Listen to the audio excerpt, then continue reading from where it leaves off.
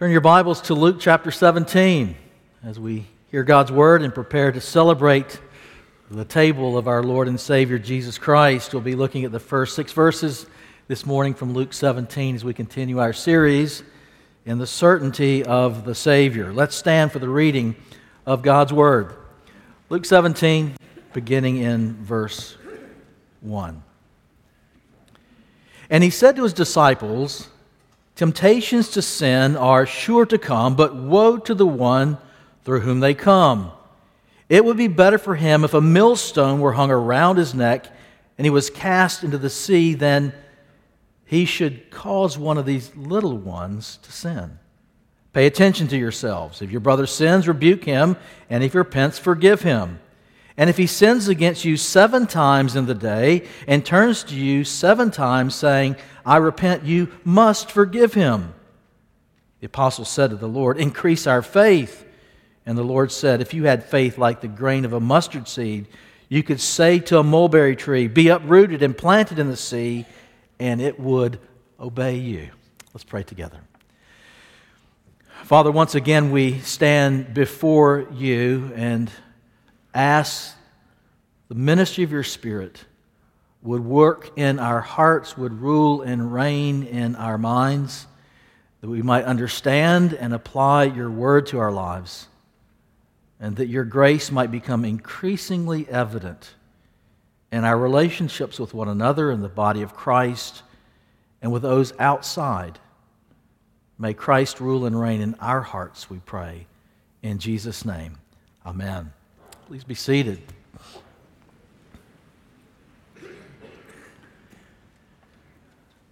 I am surrounded by people, yet I feel so lonely. That sentiment is being expressed by an increasingly large number of people in our crowded yet isolated culture. 2 years ago on Valentine's Day, the BBC put out a loneliness survey of which 55,000 people from around the world participated in that survey. One of the things it revealed was not simply that the idea that only older, isolated people are lonely, but that an increasing number of younger people around the world are expressing that same that same idea. UCLA discovered through a survey that Americans are lonelier than ever, and that Gen Z, those born between 1997 and 2012, may be among the loneliest. 48% of those in that age and stage of life said that they are lonely and or have the fear of not being included, of being left out. And yet we're more connected than ever before through social media. And at the same time, we're feeling more and more isolated. Why is that? One of the reasons may be that internet connectedness is no substitute for authentic community. Facebook and Twitter and every other type of social media cannot measure up to real relationships and real community. You see, God has wired us for relationship. And no matter how much we're on social media at a distance, it will not meet the longing of the human heart for which God's wired us. You've seen the reruns, maybe many of you, of the television sitcom Cheers that ran from 1982 to 1993, and the familiar song that began each episode. Sometimes you want to go where everybody knows your name, and they're always glad you came. You want to be where you can see the troubles are all the same. You want to be where everybody knows your name. And yet this longing for belonging is escaping more and more Americans in our crowded yet isolated culture. And that includes many Christians. Dietrich Bonhoeffer, who passed away just before the end of World War II, one of his books was entitled Life Together. And in that book he said these things: "Those who love their dream of a Christian community more than the Christian community itself There are many people, in other words, who have this idea, this idealized idea of what the Christian community should be like and look like and feel like, but when they face difficulties, they do not have what it takes to actually cultivate the kind of community for which we long. When disappointments come and that dream of the ideal community is dashed, many people simply move on from relationship to relationship, from church to church, or eventually into isolation. Cultivating community is difficult. It is challenging. And Jesus reminds us there will be challenges. And one of the greatest challenges to authentic community, to genuine friendships and community, is the reality that as believers in Christ, as members of the redeemed community, we are sinners. It's not just them, it's me. We are sinners. And recognizing that reality is one of the first steps in cultivating genuine community for which our hearts long. And that's one of the things Jesus is dealing with in this particular passage. He's reminding us that as believers, we must be careful in the community of the King. We must be careful not to be the cause of others' sins. Notice in the first two verses and enter verse 3, Jesus says, temptation to sin are sure to come. The word for temptation is the Greek word scandalon. We get scandal from it. We get the idea of stumbling from it. And the Greek text is even more emphatic. It is impossible for scandals not to come. It is impossible for, in a church of any size, that will be larger than one, for there to be misunderstandings and to sin and be sinned against. But notice what Jesus says here. Woe to the one through whom these scandals, these temptations, these stumbling blocks come. The word woe is a word filled with fear. It is looking at judgment in the face and then crumbling at the judgment, the hands of a God who hates our sin. In fact, Jesus says that judgment is going to be horrific. The judgment for those who are the cause of others to sin is going to be worse. He says it would be better to take a millstone. That is a large stone disc that could only be moved by a beast of burden. It would be better to have that tied around your neck and thrown into the sea. Now, Jesus is using a little Hebrew hyperbole, a little Jewish exaggeration here. I mean, imagine a 2-ton rock chained around your neck before you walk the plank. I mean, years later, the mafia figured out only a cinder block would do that. What's Jesus saying here? What's his point? Scandal is sure to come. Temptations are sure to come. Only be very careful that they do not come through you. Be absolutely certain that you do not become the occasion for the sin of someone else, especially these little ones he mentions. Now, little ones can be children. And we look at the children in our church, and the last thing we want to do is lead them astray. But Jesus is probably expanding it to a much larger audience, to any young believer, any struggling saint, any immature or weak Christian. The Apostle John later wrote, "Whoever loves his brother abides in light, and in him there is," listen, "no cause for stumbling." Paul, as he wrote the church at Rome, said, "Decide never to put a stumbling block or a hindrance in the way of a brother." In other words, Jesus and the apostles are calling for an attitude of, Lord, I understand that sin can enter the church.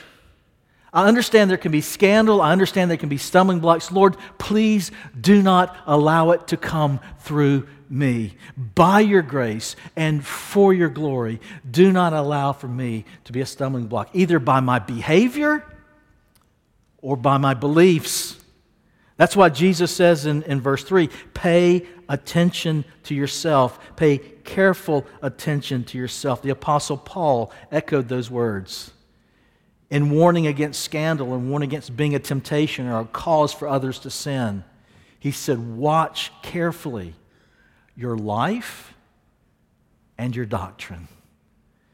Jesus is saying our attitude must be, Lord, I understand difficulties are come, but please do not allow temptation to come into the body of Christ through my behavior or my beliefs, through my life or through my doctrine.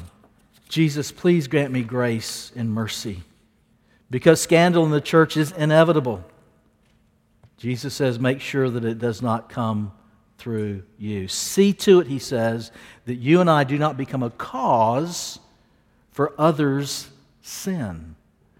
But second, notice what else Jesus does in these few verses here. He reminds us that as believers, we must be quick to forgive when sinned against by others. Here's the other inevitability in the body of Christ.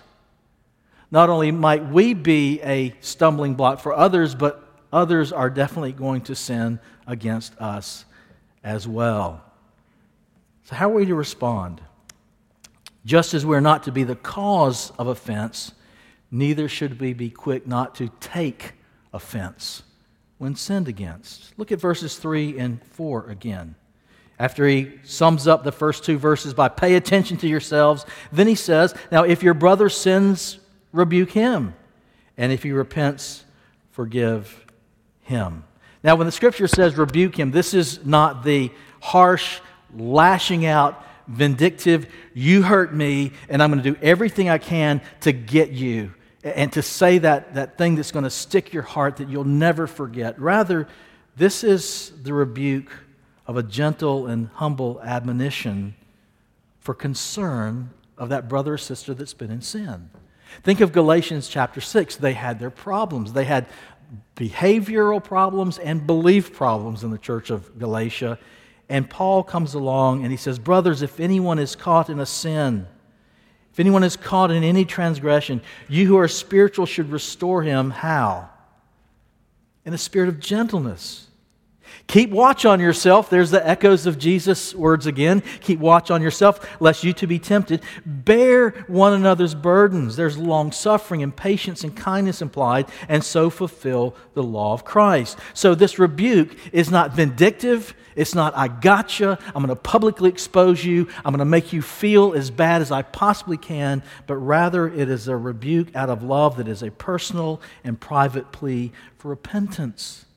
That's why in Matthew's gospel, Jesus says, so if you're offering your gift at the altar, and right there, remember that your brother has something against you. He sinned against you. First, go and be reconciled to your brother, and then come and offer your gift. In other words, a lack of forgiveness can not only hurt marriages, it can not only hurt family relationships, it can hurt entire communities in the body of Christ. And so Christ is calling us to rebuke, reprove, reprimand with gentleness and humility in order that we might cultivate genuine community.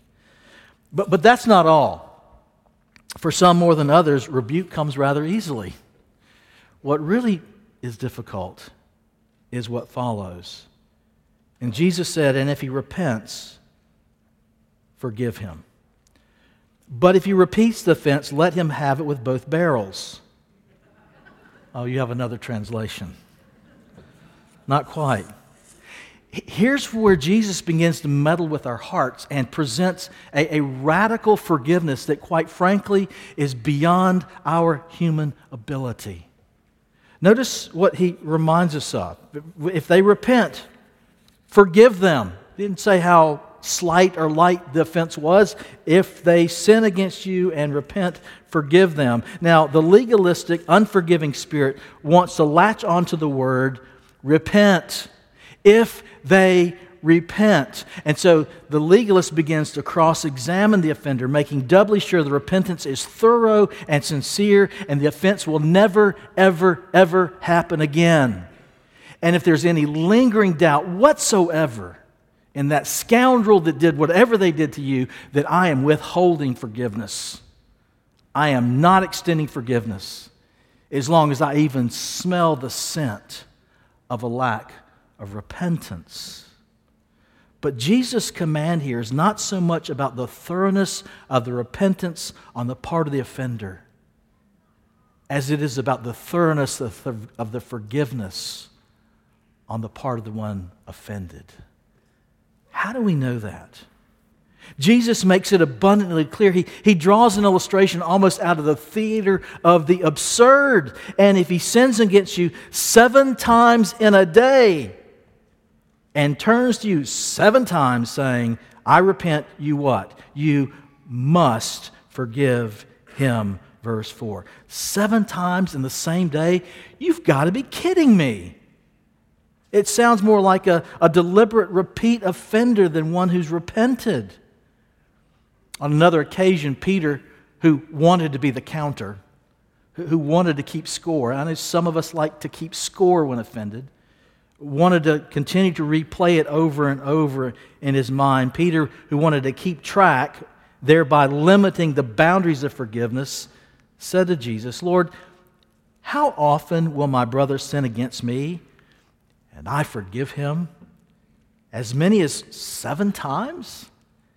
To which Jesus responded, I do not say to you 7 times, but 77 times. In other words, Jesus says the kind of forgiveness that we are to extend is without limit and it is without bounds. Now, let me say something about this forgiveness and what Jesus is saying and what Jesus is not saying. Jesus is not saying that this negates church discipline. Oh, just forgive them, move on. Sometimes when the offense is repeated and grievous, it requires church discipline. In fact, the very context in which Jesus said, and Peter asked, 77 times is in the context of Matthew 18 in carrying out church discipline. So Jesus is not saying, throw church discipline out the window. Second, Jesus' teaching on this radical forgiveness does not negate the necessity of just civil punishment by the courts.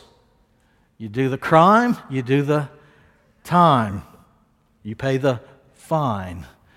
Jesus is not saying, oh, civil courts, there's no need for any of these things anymore. Third, his teaching concerning forgiveness does not encourage one to remain in an abusive relationship, especially when that relationship is involving physical abuse. When that's taking place, there should be swift action by the church. There should be swift action by the civil authorities to do everything they can to provide safety for that individual, to provide a haven of rest for them, and to see that that abuser is repentant and even punished for their crime. I've mentioned before, maybe there was something called the Didache. It was a 2nd century document, someone like a book of church order for the early church. And in dealing with what do you do with a husband that has been abusive to his wife, it doesn't go into detail, but it gives you a good enough picture of what might need to take place. The church is instructed, send a couple of stout elders to pay that man a visit. Jesus is not saying if you're in an abusive relationship that you must stay in that relationship. The church and the civil authorities should step in to be helpful. And finally, Jesus does not mean that a repeat offender may become your best friend, especially if they continue to sin against you. Jesus is not negating any of these things. At the same time, however, he puts no limits on our call to forgive from the heart. Jesus' teaching is quite clear. When offended, I must what? I must forgive. But I know what you're thinking because it's what I'm thinking. You know, I can offer a Sunday school version of forgiveness for Sunday school versions of offense. But if the offense is real and deep and deliberate, it changes the game, doesn't it? But what if the offense is personal and deliberate and deep? What kind of forgiveness is Jesus calling you and calling me to extend? In 2018, former Dallas police officer Amber Geiger walked into an apartment that she allegedly thought was her own, and she shot and killed Botham Jean as he sat there in another apartment eating ice cream. And she was convicted of murder, 10 years in prison for fatally shooting Botham Jean. And after the sentencing, Botham's younger brother, Brant, stood up and he said these words to Geiger: "I forgive you. And I know if you go to God and ask Him, He will forgive you. I'm speaking for myself, not my family, but I love you just like anyone else." And then Brant Jean asked permission from the judge if he could give Amber Geiger a hug. It was permitted, and they ran to each other and they embraced in the middle of that courtroom. They continued to hug each other and cry and whisper to one another for about a full minute. What do you do when it's that kind of sin levied against you? Physical harm to you, or maybe even to another loved one. What do you do when whatever the offense has been, it seems seemingly impossible to offer forgiveness to that person for what they did that deeply wounded me, that was deliberate and maybe even repetitive? Jesus is calling us to ask and to grant forgiveness for what feels impossible, to do what is beyond my reach and your reach in our flesh. But how do we do this? What is our hope of being able to express that kind of radical forgiveness to those who have offended and sinned against us? The answer is actually found in verses 4 and 5. Have you ever wondered what the connection was or the context was of these verses? Of tossing mulberry trees into the sea? Look again. As they're confronted with this impossible task of forgiveness, the apostles all of a sudden realized they can't do this and said to the Lord, "Increase our faith." And the Lord said, if you had faith like the grain of a mustard seed, you could say to the mulberry tree, "Be uprooted and planted in the sea," and it would obey you. What is Jesus saying? As believers, this kind of faith is necessary for us to do the seemingly impossible. And what is that? To forgive sins of those who deliberately and repeatedly sinned against you.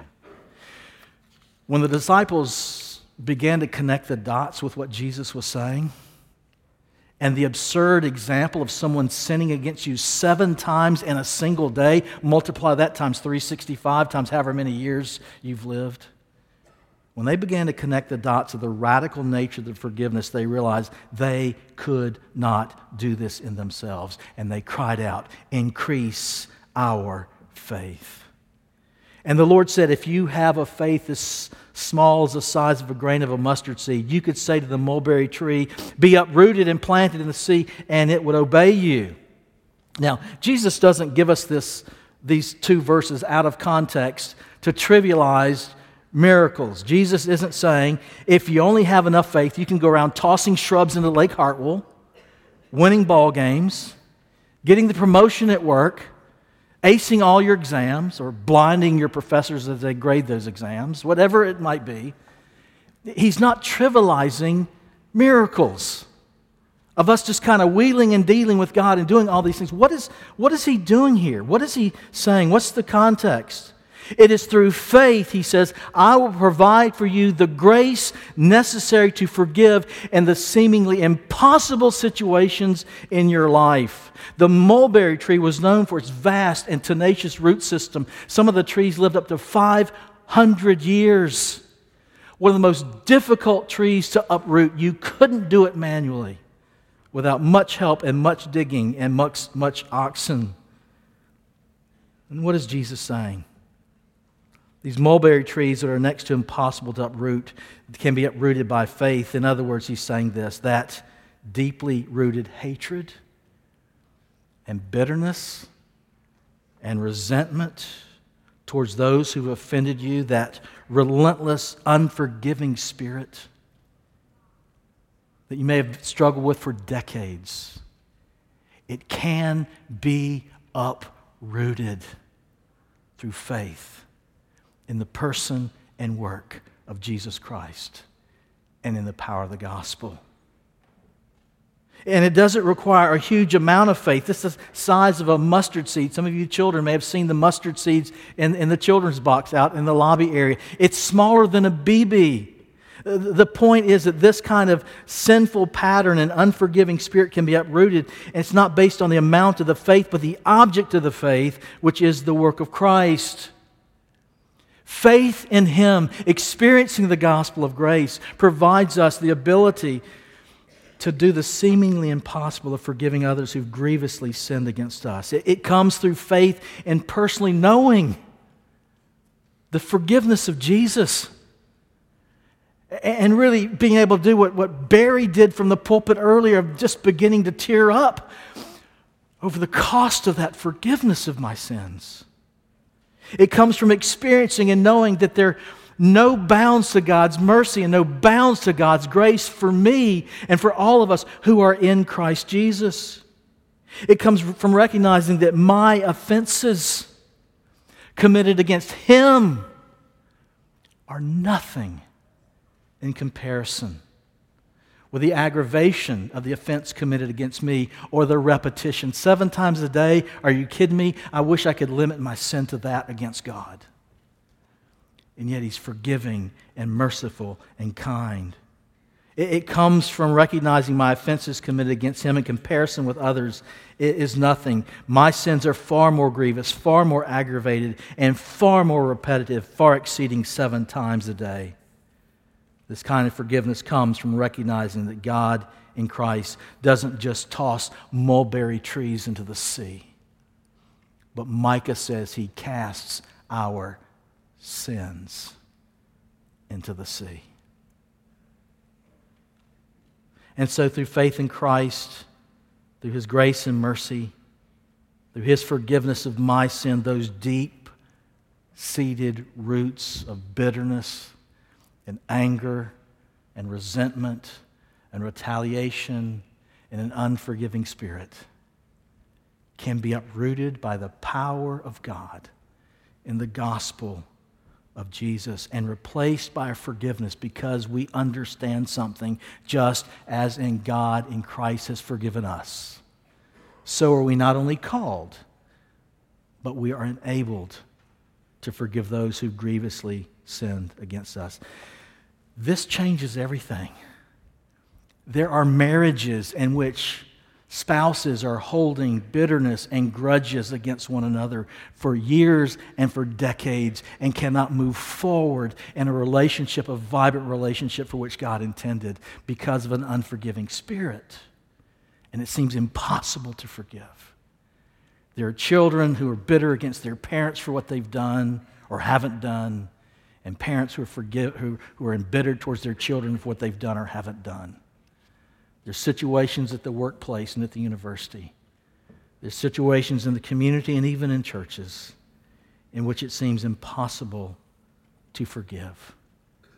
And Jesus says, root yourself anew and afresh in the gospel of grace. Historians tell us that King Louis XII was thrown in prison and kept in chains before he ascended to the throne of France.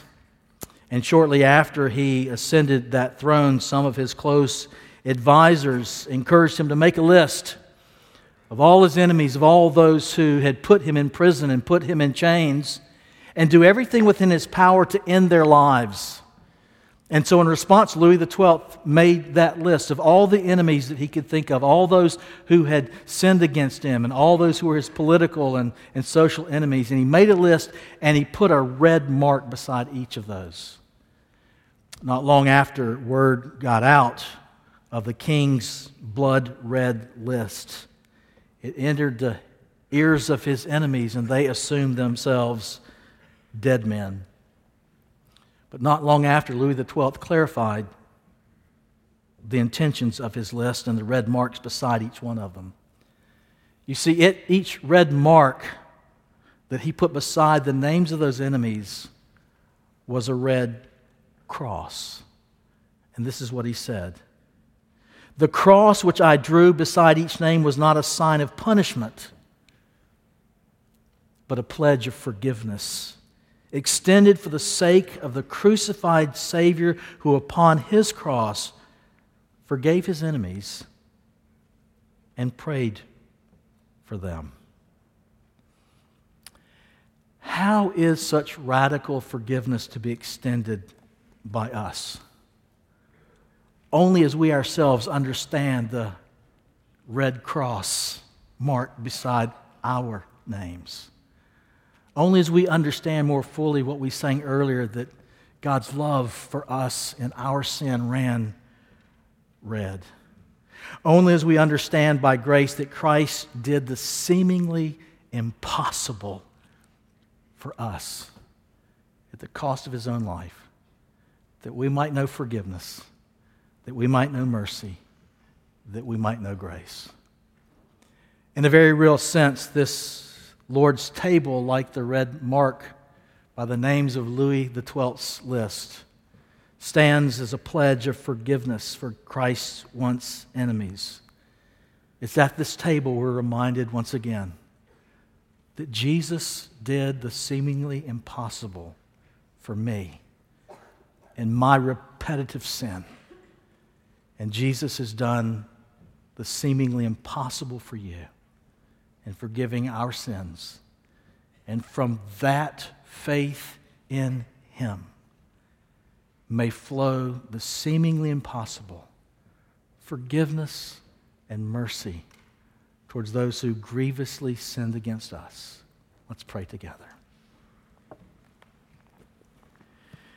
Jesus, thank you that you did not trivialize miracles in your mini parable of the mulberry tree, but you've reminded us that you are willing to do a deep work in our hearts, uprooting the bitterness and the resentment and the anger and the retaliation and the unforgiving spirit that often rules and reigns in our hearts.